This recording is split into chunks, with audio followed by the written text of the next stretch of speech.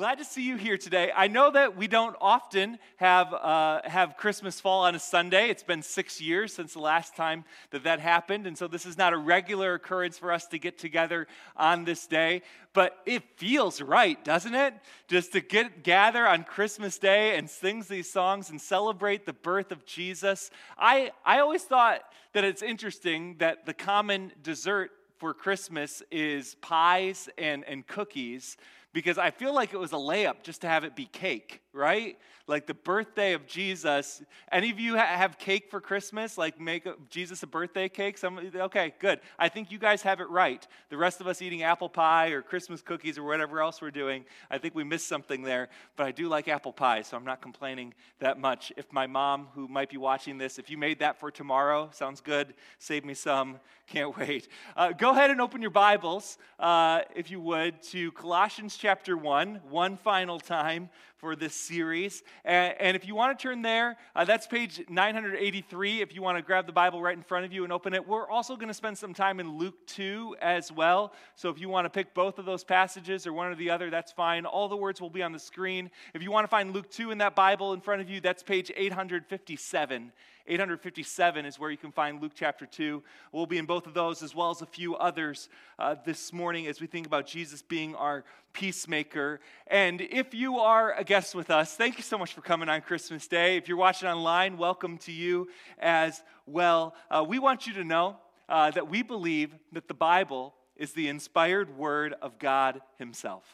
We believe that God has revealed himself to us through his word, so we can know him, and we can love him, and we can worship him, as we just did corporately today. In fact, we believe so much in the sufficiency of Scripture that we don't believe that what I'm about to say matters at all unless it agrees with what God has said in his word. We want to collectively be a church that believes it doesn't matter what I think. What matters is what the Bible says.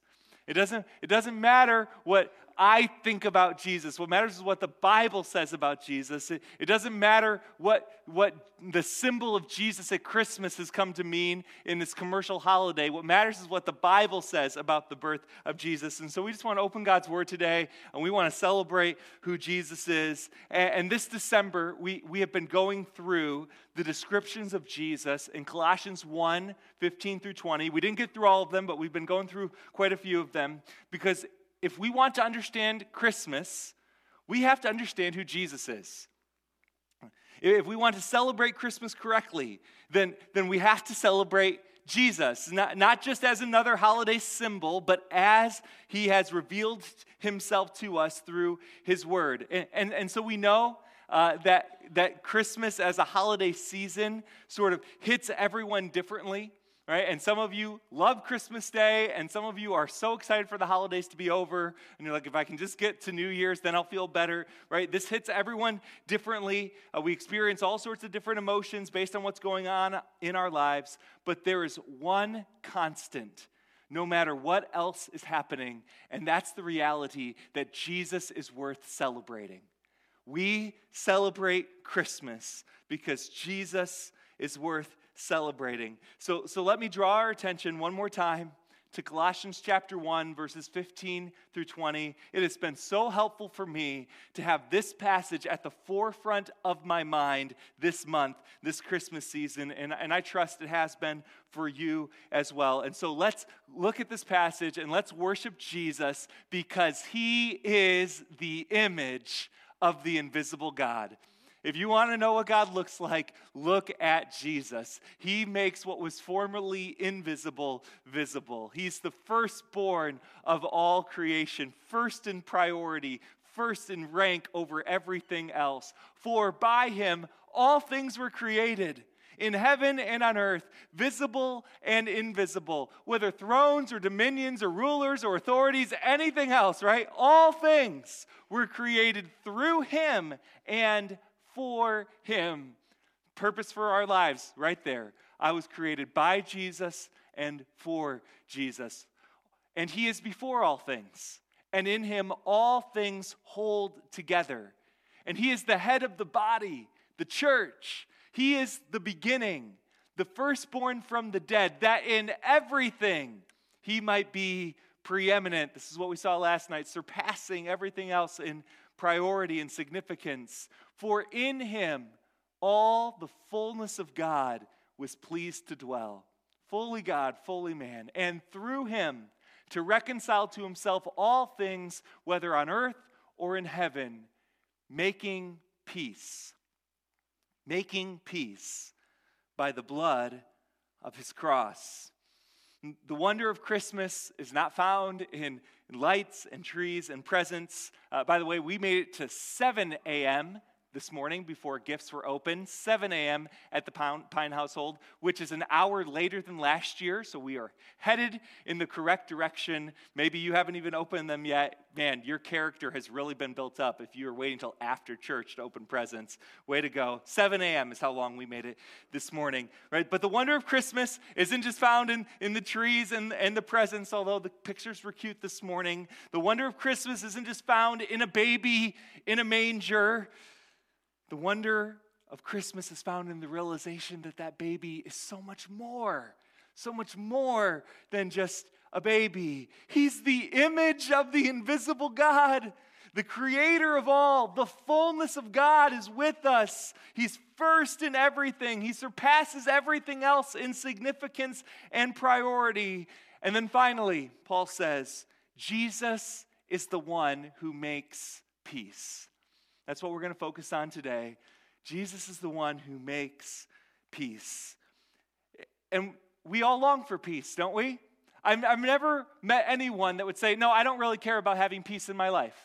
Right? Have you ever met anyone that says that? I think it's this universal desire, right, that everyone has. They want whatever they think it is. They want peace. And I think the reason that we all long universally for peace is because it's so elusive. In fact, I would argue that when we talk about having peace now, we are usually talking about a personal state of being rather than a public reality. Right? When we think about peace, we're usually thinking about peace in our souls, in our hearts, right? A personal state of being rather than a public reality, because that's kind of all that seems achievable. Right? We long for our souls to be at peace even if the world around us is in turmoil. Right? And so maybe like during the Olympics, they'll have these shows of unity and try to act like world peace is possible. But you watch that and you're like, okay, that's nice for kids to sing a song, but that's not like actually possible, right? We sort of have ruled that out. So maybe if I can just find some peace for myself, right? That's what I need. Or maybe we try to create a peaceful environment as an escape from the real world that no one would ever confuse for being peaceful. Peace in the Pine household is synonymous for all the kids are asleep at the same time. Hurry, like fall asleep ourselves before they wake up, right? Just, right? All the kids are asleep, but that's a very fragile state of being. That's a very fragile peace, to say the least. And yet, hundreds of years before Jesus' arrival, the prophets started promising peace to a world that was filled with turmoil. So you have prophecies like Isaiah 9, 6-7. Look at this on the screen. For to us a child is born, to us a son is given, and the government shall be upon his shoulder, and his name shall be called Wonderful Counselor, Mighty God, Everlasting Father, Prince of Peace. And of the increase of his government and of peace, there will be no end. You have this promise of peace. And it would be helpful to know, and if maybe you know this already, but to remember that this prophecy, the prophet Isaiah, he was writing in a time of both inner and outer darkness for the kingdom of Judah. The external situation for God's people at this time was bleak. They were being invaded. They were entering into exile in Babylon. Their economy was devastated. Their homeland was going to be ravaged. And this was, of course, a judgment on and a reflection of their inner spiritual condition. They were not walking humbly with their God. They were unfaithful to the covenant that they had made with him. And so Isaiah is promising God's judgment on them as a nation. But at the same time, hope was not completely lost because God was not done. And in the midst of this prophecy about judgment, we have this amazing promise of peace. And if you notice in those verses, the promise of peace is not merely for peace on a personal level, right? But on an ever-increasing corporate kingdom level of the increase of his government and of peace, there will be no end. And then hundreds of years later, that promise begins to be fulfilled with the arrival of Jesus at Christmas.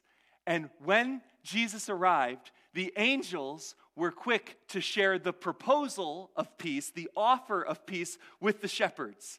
And so I want to walk through these familiar verses in Luke chapter 2. If you want to turn there, that's great. If you want to look on the screen, that's fine as well. But I want to walk through these familiar verses in Luke chapter 2, starting in verse 8, as we think about this promise and proposal and purpose of peace. Luke chapter 2, verse 8 says this: "And in the same region, there were shepherds out in the field, keeping watch over their flock by night. And an angel of the Lord appeared to them, and the glory of the Lord shone around them, and they were filled with great fear," because that's what you would expect when we, as sinful man, see the glory of the Lord. When you catch even just a glimpse of the greatness and the glory of God, you also get a better picture of how small you are, and there is real fear in that moment. But beyond that, an angelic visitor was not exactly a common feature of a shepherd's job, and so fear was always going to be the response to an event like this. And just saying that they were filled with great fear might be underselling how they felt in that moment. They probably felt that they were about to die. Okay, verse 10. "And the angel said to them, 'Fear not. Fear not.'" Those are two beautifully assuring words, aren't they? Fear not. Your natural and understandable response of fear is not a necessary emotion for this event. "For behold, look at this, I bring you good news of great joy that will be for all the people. And as proof that this good news is for all the people, it was being given first to unpopular, uneducated, ceremonially unclean shepherds. All the people, including you. All the people, including you. If you have children, think back to the first person you called after having a baby. And here's my question: was it a shepherd? I'm assuming no, right? Because that news wasn't for them. Right? It was for your mom, right? It was for your parents. It was for your family. It was for those. None of you called a shepherd that day because the news of your child's birth wasn't for them. But the good news the angel shared that night of this baby's birth was for everyone, including shepherds that no one cares about, right? "For unto you is born this day in the city of David a Savior who is Christ the Lord." This might be the most beautiful sentence that has ever been spoken. This is for you, shepherds that no one knows exist. This is for you, single mom who wishes she could afford more presents for her children. This is for the one struggling with addiction. It's for people that had too much to drink last night. It's for the man that just lost his job. It's for the one grieving the loss of a loved one this Christmas. It's for kids in foster care spending Christmas away from their biological family. It's not just for the privileged and not just for the select few. The angel had good news of great joy for all the people. For all the people. For unto you is born this day. This day. It was a real day, church. It was a real day. It wasn't just once upon a time, right? And it was a day whose date became the reference point for every other date ever since. If anyone ever tries to downplay the significance of Jesus' birth, you can just kindly ask them what year it is.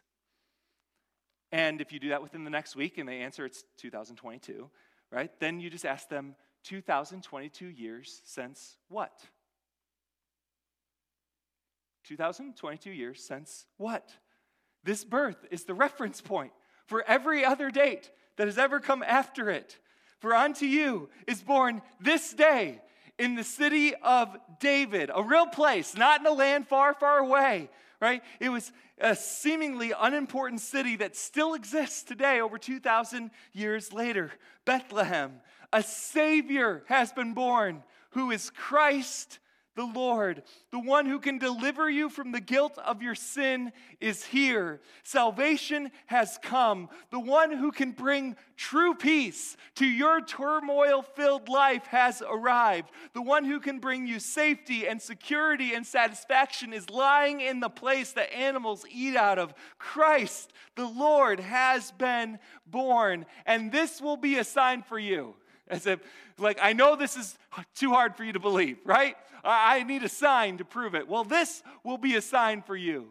You will find a baby. So if you want proof that there's a baby, right, the sign is, there's the baby. I like that. This will be a sign for you. You will find a baby wrapped in swaddling cloths and lying in a manger. And suddenly, there was with the angel a multitude of the heavenly hosts, praising God and saying, "Glory to God in the highest, and on earth peace among those with whom he is pleased." Notice that it only took one angel to deliver the message of good news, but it took a multitude of the heavenly hosts to adequately respond to the good news. That's corporate worship right there. One person delivers the message of good news. A multitude of the heavenly hosts respond to the good news.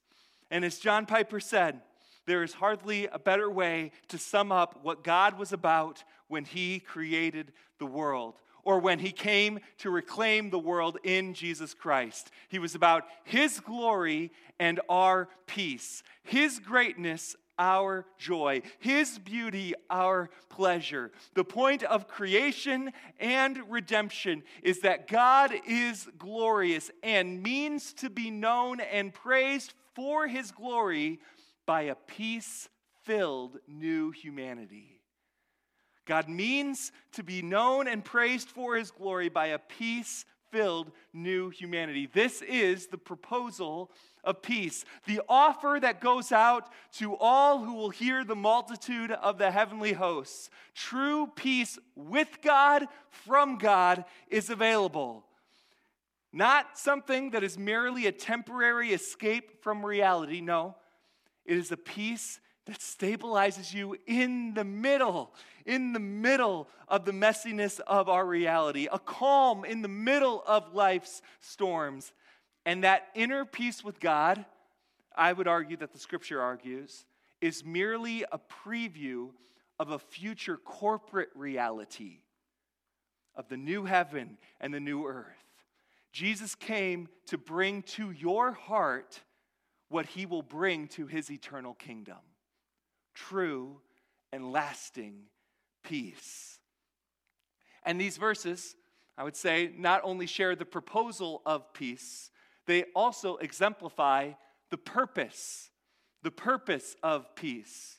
You see, the purpose of peace descending from God to man is so that glory will ascend from man to God. Glory to God in the highest, and on earth peace among those with whom he is pleased.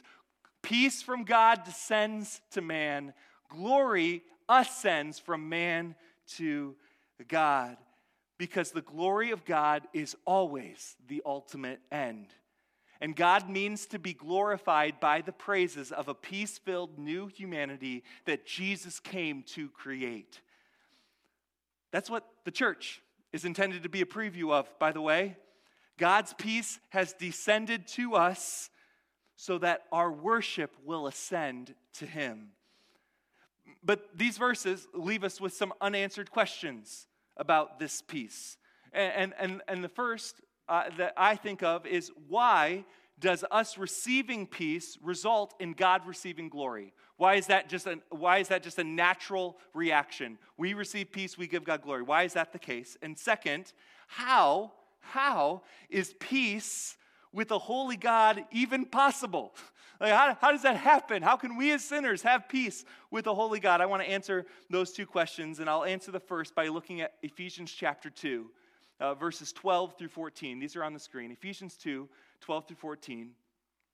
The Apostle Paul says this, remember that you were at that time separated from Christ, alienated from the commonwealth of Israel, and strangers to the covenant of promise, having no hope and without God in the world. So he's reminding these Gentile believers that things used to be really bad for them on a spiritual level. Right? They were totally separate from any sort of hope and any sort of peace. But now, in Christ Jesus, you who were once far off have been brought near by the blood of Christ. For he himself is our peace, who has made us both one and has broken down in his flesh the dividing wall of hostility. Okay. Paul is reminding Gentile believers of how they have been brought into the family of God.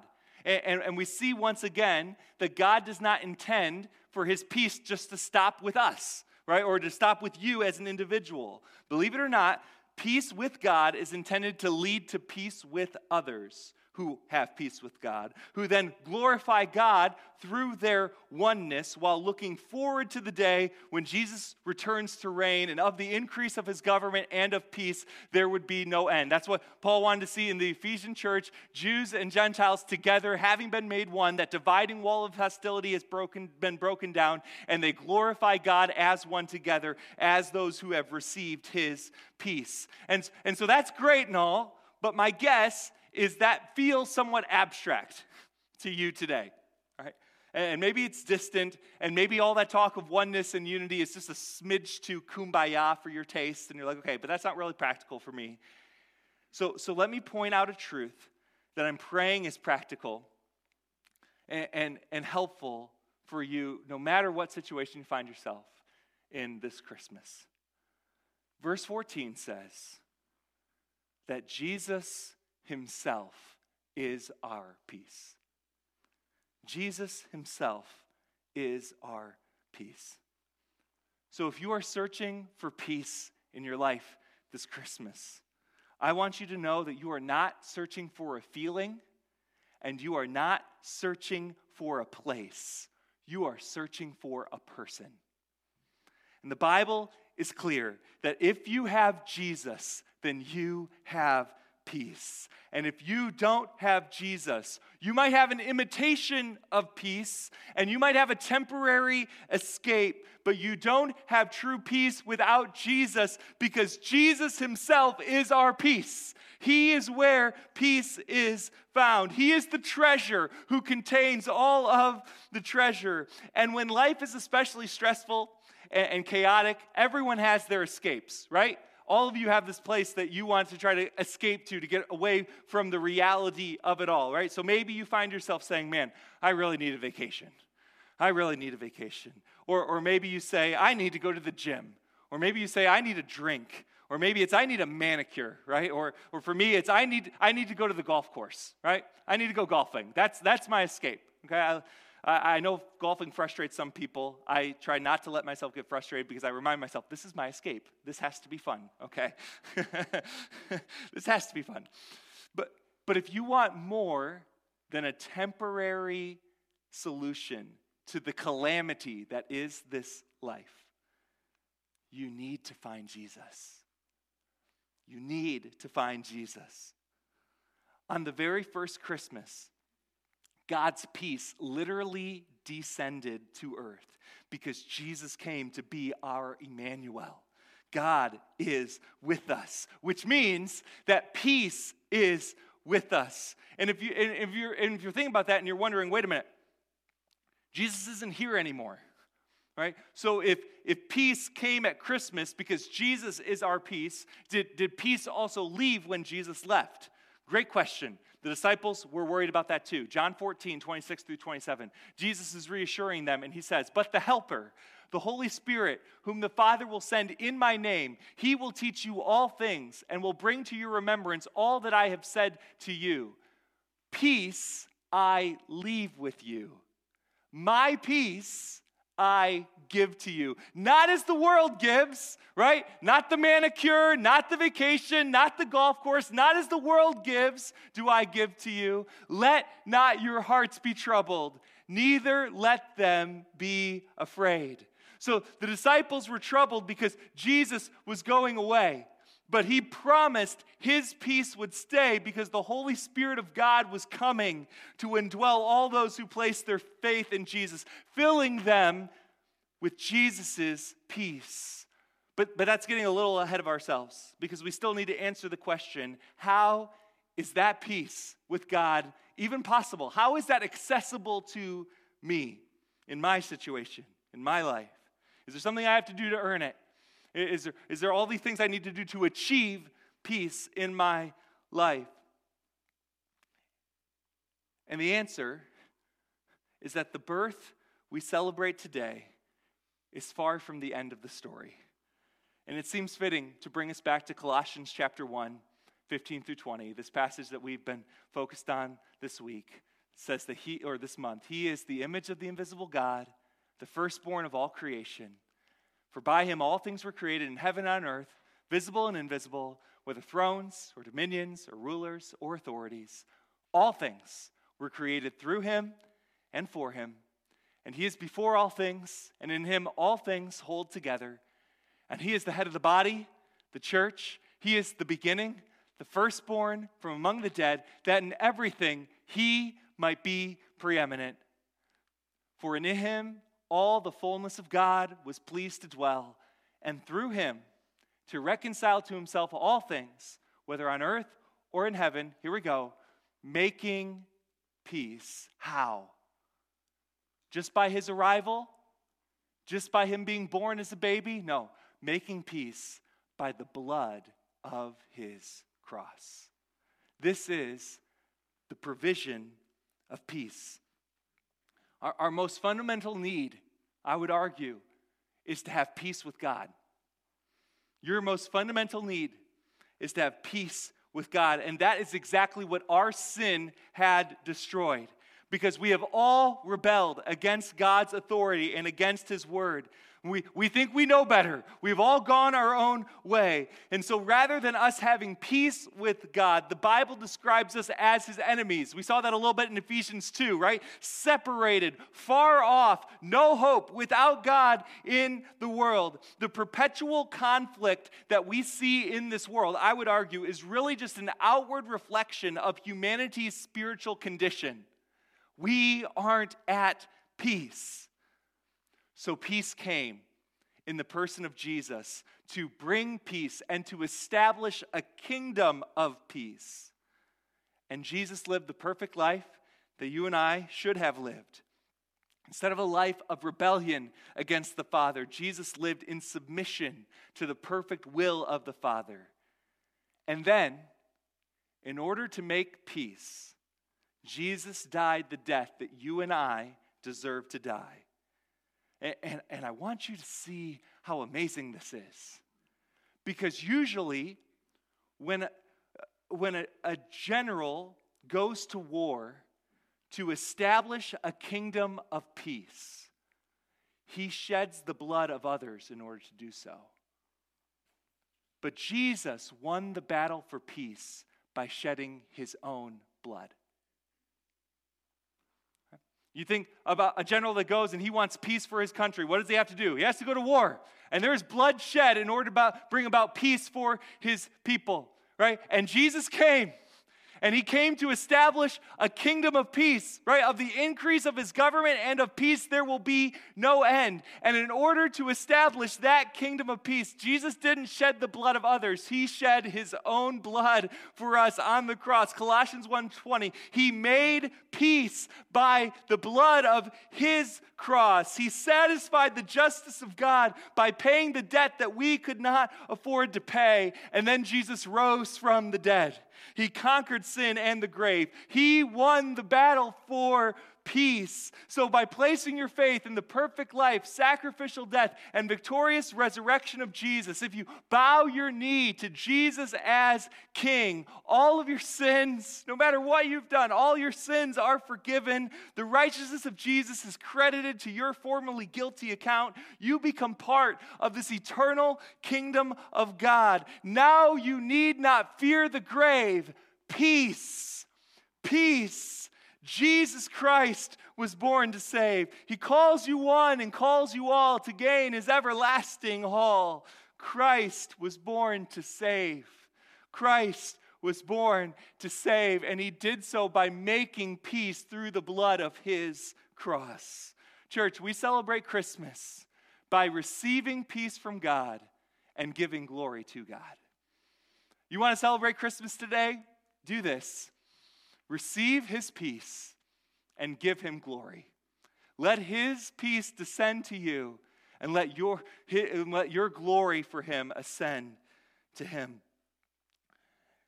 I don't want you to have to settle for a cheap imitation for peace this Christmas. I don't want you to have to rely on a temporary solution. I don't want you to have to wait for your next vacation, or for all your kids to be asleep, or for it to be warm enough to go golfing. Right? Because peace is not found in a feeling, and it is not found in a location. Peace is found in a person. And it's a person who was born on a real day in history, in a real place in Bethlehem. And then he died on a cross at Calvary to provide peace from God with God. So today, we can join with the heavenly hosts and say, glory to God in the highest. Peace has come to earth. And so my question for you today is, has the peace of Jesus come to your heart?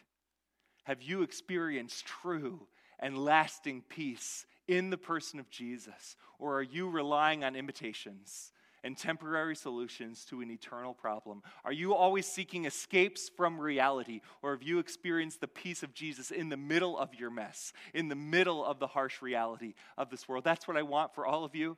And so if you've never placed your faith in Jesus and you have questions about him, we would love for today to be the day that you receive the greatest gift that you can ever receive, which is Jesus and Jesus alone. He can bring peace to your turmoil-filled life if you trust his life, his death, his resurrection, and bow your knee to him as King. I want you to have his peace in your heart today. So let me pray for you.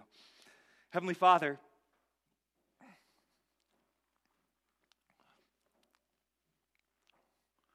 I'm thankful today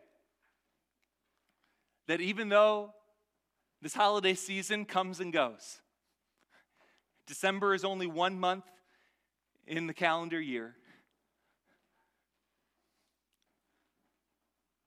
the peace that Jesus came to provide is not temporary. It is eternal. In fact, the peace that we can experience in our hearts is merely a preview of what your eternal kingdom is going to be like. And so I pray that today we would not seek a temporary solution, and we would not seek a momentary escape, but that we would seek Jesus, trusting that he alone has the peace that our hearts need.